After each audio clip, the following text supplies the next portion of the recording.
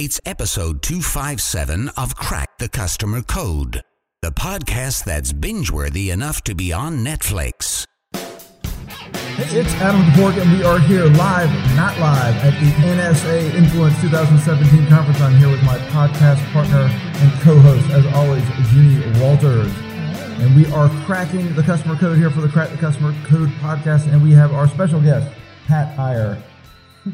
And Pat is a registered nurse who had a business, a small business, I guess, helping attorneys. So we would love to know more about that. You'll say it much better than I just did. So, all right. Well, for 28 years, I helped attorneys on cases with medical issues. Whenever there were medical records that need to be deciphered or analyzed or interpreted, personal injury, medical malpractice claims, workers' comp. I built up that business to over $1 million in sales for the last 5 years that I ran it. And then I successfully sold it in 2015. And now what I do is act as a ghostwriter and editor for individuals who wish to have books written with me. And that's editingmybook.com, as well as I do some coaching and mentoring with other nurses who want to work with attorneys in that same capacity. And I know you and I have talked before, and I've been on Pat has a fantastic podcast, the Legal Nurse Podcast. Is that the perfect title? Legal Nurse Podcast. Excellent. She has a great podcast. I know we've spoken before about how customer-centric you were in building these businesses. So tell us a little bit about how you increased sales in your previous business, some of the things you did to work with customers and to show customer care. Well, there's a lot of high-stakes issues in litigation. If an attorney makes a mistake or an expert witness makes a mistake, it can have big ramifications. So everything in our business had to be done well and with excellence. Attorneys are demanding, they're intelligent, they want good customer service. Like business owners who are listening, they wanted to make sure that everything went well. So our focus was on making it as hassle-free as possible by being easy to work with, by being pleasant, by being responsive when they had concerns, and to help indicate that we would be great people to work with. When an attorney contacted us about a new case, we automatically sent them out a small gift based on that principle of reciprocity. So we do something nice for the attorney then feels nicer towards us and more confident in giving us the work. I think that's a principle that business owners can apply to any type of business, is to think about rewarding not only new customers, but we also kept a list of our most active customers who gave us the most work. We called them the champion customers, and we sent them gifts periodically and took them out to lunch and called them. Because I used to spend a lot of time and a lot of money chasing down new business, trying to introduce myself to new people. And one day I woke up and said, well, what about the loyal customers who are giving us work? We should be rewarding them and making them feel special, because they were very special. So that move, I think, dramatically increased our sales when we started tuning into the fact that we needed to pay attention in a different way. And would you say that, because I'm thinking about the industry you were in, with learning attorneys and court services, I would think those things you did made you stand out as well. I would imagine they weren't that common in that industry. No, I would say that's true. I spent a lot of energy and a lot of time and a lot of money learning about internet marketing and customer service, and I think my competitors were not really focused on those issues at all. Many of them didn't have websites. Probably none of them had opt-in reports or were building up email lists. That was something they knew really nothing about. So I stood out by doing those things. You're right. And I'd say, for those of you listening, I think that's a great takeaway, is whenever you can add a level of experience, a level of customer service that is different for your industry, that's above and beyond for your industry and what people are used to getting, you can immediately stand out. It doesn't mean you have to be Zappos. It doesn't mean you have to be Amazon. And I think we hear a lot about gratitude towards customers, but that is a great example of really reaching out to loyal customers and showing gratitude, not just to your new customers as well. And I'm sure, I'm just guessing here, that some situations that require law intervention means that there are people who are not particularly happy. So I'm wondering, what do you think are ways to kind of diffuse that if somebody maybe doesn't really welcome a call because they might be on the other end of that? So how did you handle that? Well, I learned to listen, to let the angry customer talk it out. If I were to interrupt that person, hypothetically, if I were to do that, because that's one of my triggers that I recognize in myself, is that I get very angry when people interrupt me. So I was very careful not to interrupt because that would make the situation even worse. And the angry customer really needs to understand that somebody is listening, somebody cares about the source of upset, and that you're going to, as the business owner, try to fix the problem. So in each instance, I would evaluate and not promise a solution on the phone until I could investigate the situation further. Typically, the attorney was angry because one of the expert witnesses we supplied either spent too much time or didn't write the right report or didn't testify well, and that had implications for the case. So there would be also a few instances, and I'm sure it happens in every business, where there was a hole in the system and several things went wrong, and if we had picked it up earlier, it wouldn't have gone all the way to the conclusion. So I would investigate those situations and write a letter to the attorney to say, if this is what we found and this is what we're doing to change our system so that it won't happen again. I think those letters were very effective, at least in diffusing the situation. In some cases, we couldn't keep the customer, but others appreciated the letter and realized that no system is perfect and that we took very seriously the concerns. So I think the power of giving somebody a written letter of apology is something that we overlook and probably don't do in business as often as we should. Mm-hmm. That's very, very true. And sometimes that's all they want.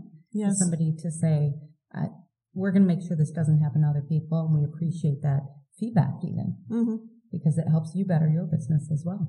Yeah. And another thing I think you can take from that story is how you handle the difficult customer and the letter, but also the fact that you actually said this is how we're changing it, and we're changing it because one of the things you were talking about is this went wrong, this went wrong, this went wrong. And you get what we call a sucky service snowball, right? It just sort of keeps going. I actually wrote that in a blog post once. And one of the best ways to sort of prevent that from happening is making sure you're always analyzing what any kind of negative customer situation you have and kind of, hitch in the customer experience. You want to look back and say, why did it happen? And is it something that we can address and fix the system, fix the process, or train the people that created the issue? And you don't always have that, but a lot of times you do, and you made a point to check that, and that's how you have less of those issues going forward. And with such a successful business that you built with these principles, what do you think those people out there who are thinking about starting a business, who are worried about kind of the objectives, the business objectives and the business plan, what would you suggest they think about proactively as they build that business regarding customers? I think it's to listen to your customers, to be very responsive. Some of the most frustrating experiences that a business owner can run into is when an employee or a subcontractor falls down on the job and then the client becomes very unhappy.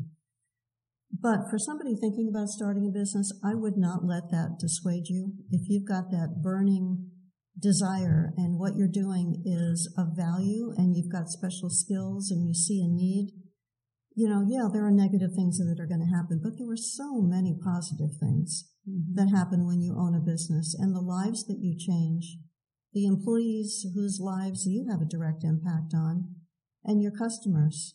So, it can happen, but, you deal with it. It's part of being in business. It's not for the faint of heart, and it's challenging at times, but it's incredibly rewarding. Right, and every business model is different. So some things like you had, and we discussed this, and you mentioned it earlier, maybe we can dig in a little. You had a high stakes business model, which means one mistake could have huge ramifications, because if somebody didn't give a good testimony, that could affect a court case that was worth millions of dollars, right? Yes. So you really had to focus on getting it right the first time, number one, and having a very seriously upset customer if it didn't go well. So what would you say for people that have these? And I've got a potential client I was just talking to. They do surgical things, surgical equipment. And if their equipment breaks, it can affects surgical rotations and plans and all that. Yep. So what would you recommend for people that are have these sort of high stakes kind of customer experiences?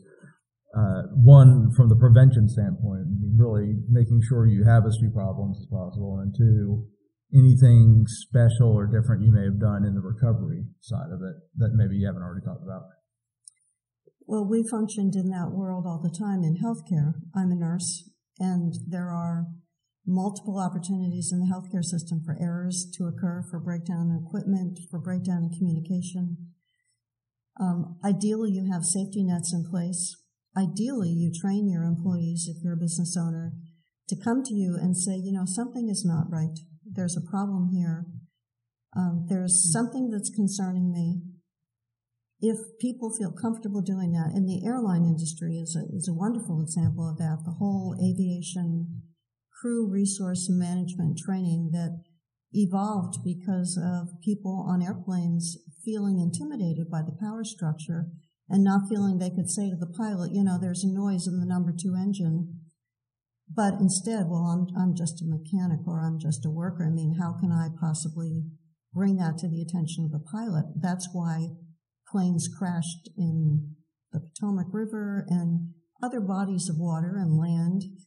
So if you set up an atmosphere where your employees recognize they are part of the system and they have a responsibility to carry out their jobs and that it makes a difference what they do, and they're not intimidated about coming to report something that they see, then you avert some of these disasters. That's culture, right? Yeah. It is culture. Absolutely. Well, it's interesting to hear about this angle because I think a lot of people think the attorneys and their offices do everything, and there's a whole community around it, like so many other businesses that we talk to. So it's cool to hear that perspective. And it sounds like you've done an amazing job growing your business, and now you can just relax, right? Yeah, just go to the beach. We're in Florida. Go hit the beach. Exactly. We'll see you at the pool. Well, it has been fantastic having you on. Please tell our listeners, our viewers, where they can find you, learn more, connect with you, all of that good stuff. They can contact me if they're interested in talking about ghostwriting or editing books at editingmybook.com, and that's where I hang out. Excellent. Fantastic. Well, thanks so much for being here. We appreciate it. Thank you so much. All right, and here we are with Miss Pat Iyer. I am Adam DePort, and you can find out more about me at customersatstake.com. And you are who? I'm Jeannie Walters, still. I forgot since the beginning. And you can find more about me at 360connects.com. All right, well, thank you so much for viewing and listening, and until next time, take care of yourself. And take care of your customers.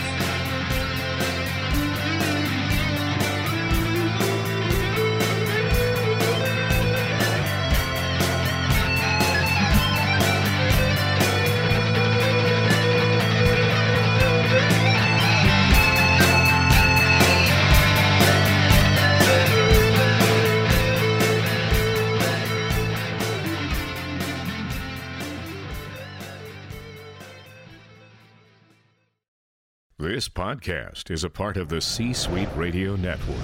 For more top business podcasts, visit c-suiteradio.com.